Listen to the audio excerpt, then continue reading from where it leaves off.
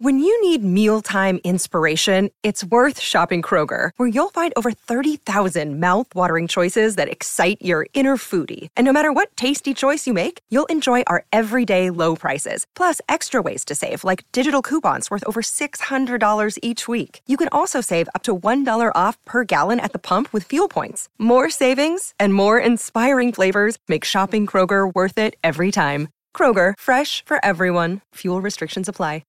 Let's get it. All football, all the time. You're listening to the best football show, hosted by Brian Baldinger. This is the best football show, and I'm your host, Brian Baldinger, at Baldy NFL. You can find me on a variety of different platforms, Instagram, Twitter, X, YouTube, Baldy NFL. Thanks for joining me. It is Thursday, the final day of November. It's also Thursday Night Football, and it's a good one. It's a good game with a lot of NFC implications. Two teams maybe going opposite directions. Seattle, we saw them Thanksgiving night get cleaned up pretty good by the 49ers at home. And, of course, we saw the Cowboys earlier in that day on Thanksgiving clean up the Washington Commanders and pretty much have their way. As a result, Dak Prescott has been named the player of the month, and probably rightfully so. He's been playing awesome. The good thing about this game tonight is, as opposed to every other Thursday night game so far this year, is each team is on 7 days of rest. They're on their schedule. They play Thanksgiving night or Thanksgiving afternoon on Thursday. They play 7 days later tonight. So I think teams will be rested, a little healthier, which is good because Geno Smith played banged up against San Francisco, got banged up the week before against the Rams. And so he should be healthier, which should be good. That being said, let's look at these two teams. The Cowboys at 8-3 are right in the middle of a gauntlet, of games. And so is Seattle. A lot of these NFC teams are playing the best teams on their schedule right here at the end. So Seattle played San Francisco last on Thanksgiving. They played Dallas. They play San Francisco next Sunday. Then they play Philadelphia. It's a tough stretch for anybody. But Seattle's trying to get through it, and they're doing it without their running back, Kenneth Walker, who is a really dynamic player. He's a home run hitter. He has a nose for the end zone. He was an awesome rookie, and he's been banged up this year and probably won't go tonight. So Zach Charbonnet will play, and DJ Dallas and Kenny McIntosh, the rookie. But they need to get the running game going. And I think Dallas can still be vulnerable to the run, but they need to get that running game. When their running game is going and they're playing 13 personnel, that's one back and three tight ends, and the running game is going, and Geno Smith can then make that run game pay off with some play action, some movement, let their three receivers get down the field, DK Metcalf, Tyler Lockett, Jackson Smith, and Jigba. They can be pretty good. We just haven't seen much of it this year, to be honest with you. In fact, I would say that over the last 6 weeks, the only really good offensive game they played was against the Washington Commanders. They won 29-26. Let's face it, Washington just fired their defensive coordinator, Jack Del Rio. They're not a good defensive team. They play a lot of man coverage. And like I just mentioned, Seattle has three really first-class receivers that can beat man coverage. You saw it, in fact, you saw it on Thanksgiving night. You saw Jackson Smith and Jigba reach out with a one-handed grab, beautiful catch on a wheel on the outside.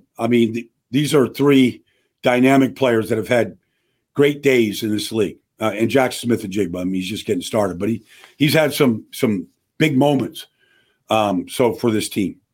But I saw him week 8 against Cleveland. They got off to a good start. They were up 14-0, 2 drives, 2 touchdowns. Then they went to sleep to the very end of the game, and Cleveland threw an untimely interception, gave Seattle good field position. They ended up winning the game. But really, they lost to the Rams by a point.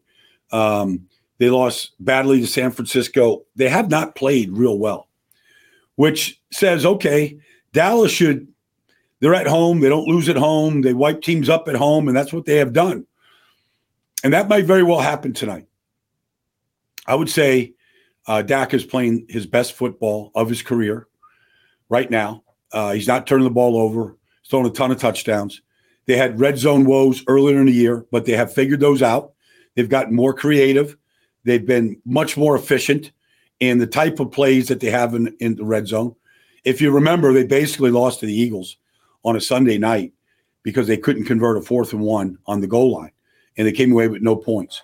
And it was just, it was a fundamental error on a switch route. But they've kind of cleaned things up since then. They've gotten much better. But what I see from Dak is this. First of all, the offensive line is playing at a high level. Tyron Smith looks like he's just back being Mr. Vice Grip at left tackle. And when he gets his hands on you, it's over. Like, you're not getting out. You're not getting out of that grip. He's just that physically strong and dominant. And he looks good right now. And then Tyler Smith, the rookie last year, has been playing left guard every game. Last year, he's going back and forth, left guard, left tackle. He's in there at left guard. He's just a really good football player. He moves the line of scrimmage. He's taken a step up this year. Tyler Biadasz has improved at center, worked all off season with Duke Manyweather down in Dallas or Frisco. And, he's gotten better. And then Zach Martin is Zach Martin. He's just, as good as there is at right guard in this league. And Terrence Steele is a good player. He's not elite. You put an elite pass rusher over him, he'll have his struggles. But for the most part, he's pretty solid. And he's made himself into a good player. And my hat goes off to Terrence. So here's the deal. If you just rush 4, where a lot of teams want to, and you want to play a variety of coverages, you want to double CeeDee Lamb, those kind of things that you can do if you're dropping 7, you could do all those things. But right now, if you rush 4, Dak's got time. If he's got time, he's going to beat you because Jake Ferguson has exploded. Brandon Cooks is now a part of the offense. Michael Gallup is playing better. Jalen Tolbert, the rookie last year, is playing better. And not to mention CD is just a world-class receiver. So if you rush 4, and that's what Seattle likes to do, and they've got some talented guys, Devin Witherspoon, Tariq Woolen.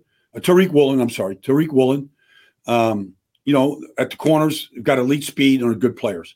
Quandre Diggs is a playmaker at safety. Like they've got good players. But if you give Dak time and you rush 4, he's going to beat you. Now, if you rush 4 and somebody breaks down, Boye Mafe gets a good rush, Dak is moving now. His movement skills is what's really separated himself from past years. His movement is not frenetic. It's not panicked. It's moving with the purpose. And it doesn't matter if he's backing up, if he's exiting stage right, or if he's moving to his left. He's moving under control. He's moving to find the secondary receiver or the play after the X's and O's. And that's where I see Dak's real improvement right now is his eyes are up. He's, okay, here's my escape lane. I'm not looking to run. I'm looking to make a play. And now guys are learning how to play with that. It's not just the ball's going to a variety of different players. So that's good. Now, if you want to challenge Dak in the protection and you want to come after him with zone pressures, overload pressures, blitzing the inside linebackers, Jordan Brooks and Bobby Wagner. If you want to do that, you're man coverage. And I don't know. I mean, right now, CeeDee Lamb is as good as anybody in this league beating man coverage. And that's probably where Dak's eyes are going to go first is where's CD and who's covering him, and let's go. He's going to win. He's very, very good. So that's kind of the conundrum, for Seattle right now. Blitz, play man coverage. All right, now we're one-on-one with CD, whoever that's against. Trey Brown, Devin Witherspoon. I mean, good players. Tough task. So that's kind of – and then, you look at Dallas defensively. Obviously, Deron Bland is getting a lot of the attention, and rightfully so. What he's done, nobody in the history of this game's ever done. 5 pick sixes, 7 interceptions, 12 interceptions over the course of the last 28 games, and he wasn't even a starter this year. He came in and became a starter when Trayvon Diggs went down with an early season injury. So it's just remarkable, but it's also a function of the type of pressure. I did a breakdown on Micah Parsons from Thanksgiving night against Washington, and I'm watching Washington, send the tight end at him, block him with the tackle. The running back, Antonio Gibson, went wherever Micah went. And for much of the night, he was literally doubled and triple teamed. But it freed up Jonathan Hankins for a sack. It freed up Dante Fowler one-on-one to get a sack. Like, he's taken a lot of the attention, and rightfully so. If you don't give Micah the attention, he's going to ruin you. He's going to ruin your offense. So those are some of the things you have to do from a schematic standpoint. Look for tonight. How many guys come after Micah?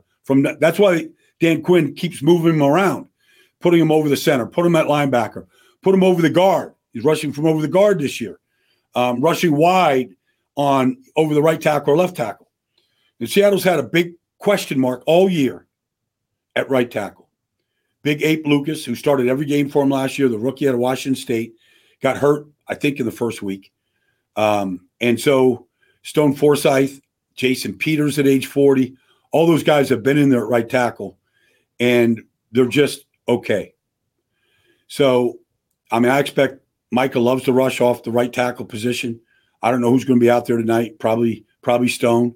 But regardless, I mean, Micah could beat either one of those guys one-on-one. So they've got to handle that. Dallas likes to play a dime defense. They like to play Marquise Bell, number 14, at an inside linebacker. And he is a really good football player. But you want to get Dallas out of their dime, you got to run the ball. You run the ball, they'll put another linebacker in there. So, and that's one reason why they're very interested in signing Shaq Leonard. In fact, it's a big toss-up between Dallas and Philadelphia who's going to sign Shaq Leonard. And, you know, I've heard some things that maybe he favors Dallas right now, although he's looking at both teams. So he'll make a smart decision. He's a smart guy. Both teams need him. Zach Cunningham went down for the Eagles last week, so both teams could use Shaq. But anyways, tonight should be a great game. Should be very entertaining. Look, if Seattle loses, they're 6-6. And like I said, they play San Francisco and San Francisco next week. And then they play Philadelphia the following week. So, like, it's like do or die. You get to 6-6, and you got those two games coming up. I'm not predicting wins and losses here. I don't do that. Anybody can beat anybody. But this is like a must game for Seattle, just from a confidence standpoint. You know, if they could get to 7-5, you know, and head out of here and get 10 days to get ready for San Francisco, you know, they could feel a whole lot better and get Kenneth Walker back. You know, they could feel a whole lot better about themselves. So it's critical. But, you know, Dallas, you might hang around with this team early, but between the takeaways, the play of Dak, the play of CD, defending Micah, not to mention a bunch of other guys in that defense too. Tank Lawrence is having a great season. You know, Torrance Armstrong is a good football player. I mean, they've got good players. Dante Fowler has got a role in that team. They got a really good defensive coordinator in Dan Quinn to really keep you guessing. So that should be a great game tonight. I look forward to being here tomorrow, right here on the Best Football Show, to really break down and analyze tonight's game, because I think it has strong repercussions. If Dallas wins, gets to 9-3, they got 10 days to get ready for Philadelphia next week at home. And so it is a monster game in the NFC as far as seedings. Who knows if Philadelphia gets beat by San Francisco? You know, all of a sudden they're 10-2. They go to Dallas. They get beat by Dallas. I mean, all the scenarios, and I'm not predicting anything. I'm just saying the scenarios could be endless for who could get the number one seed in the NFC. And so Dallas is thinking about that. Dallas is thinking about getting their ninth win, getting 10 days rest to get ready for Philadelphia. And Seattle, like all these teams, San Francisco, Philadelphia, Seattle, Dallas, they're all in the gauntlet of the schedule. And so, you know, Philadelphia has just gone through Dallas, Kansas City, Buffalo, San Francisco, Dallas. Nobody will play a tougher stretch of games in this league than what the Eagles are. So it's they're going to be paying attention. Everybody in Philadelphia will be paying attention to that game tonight. A lot of eyeballs. It's Dallas, big ratings, a lot of fun. This should be a really good – and the fact that they've got 7 days of rest for both teams, I think it's really significant when teams can really get on a normal routine schedule, practice schedule, meeting schedule, all that stuff to get ready for a big game tonight. I'm looking forward to it. I know you are. I can't wait to bring it to you tomorrow. Thanks for joining me. I'll be back here on the Best Football Show tomorrow.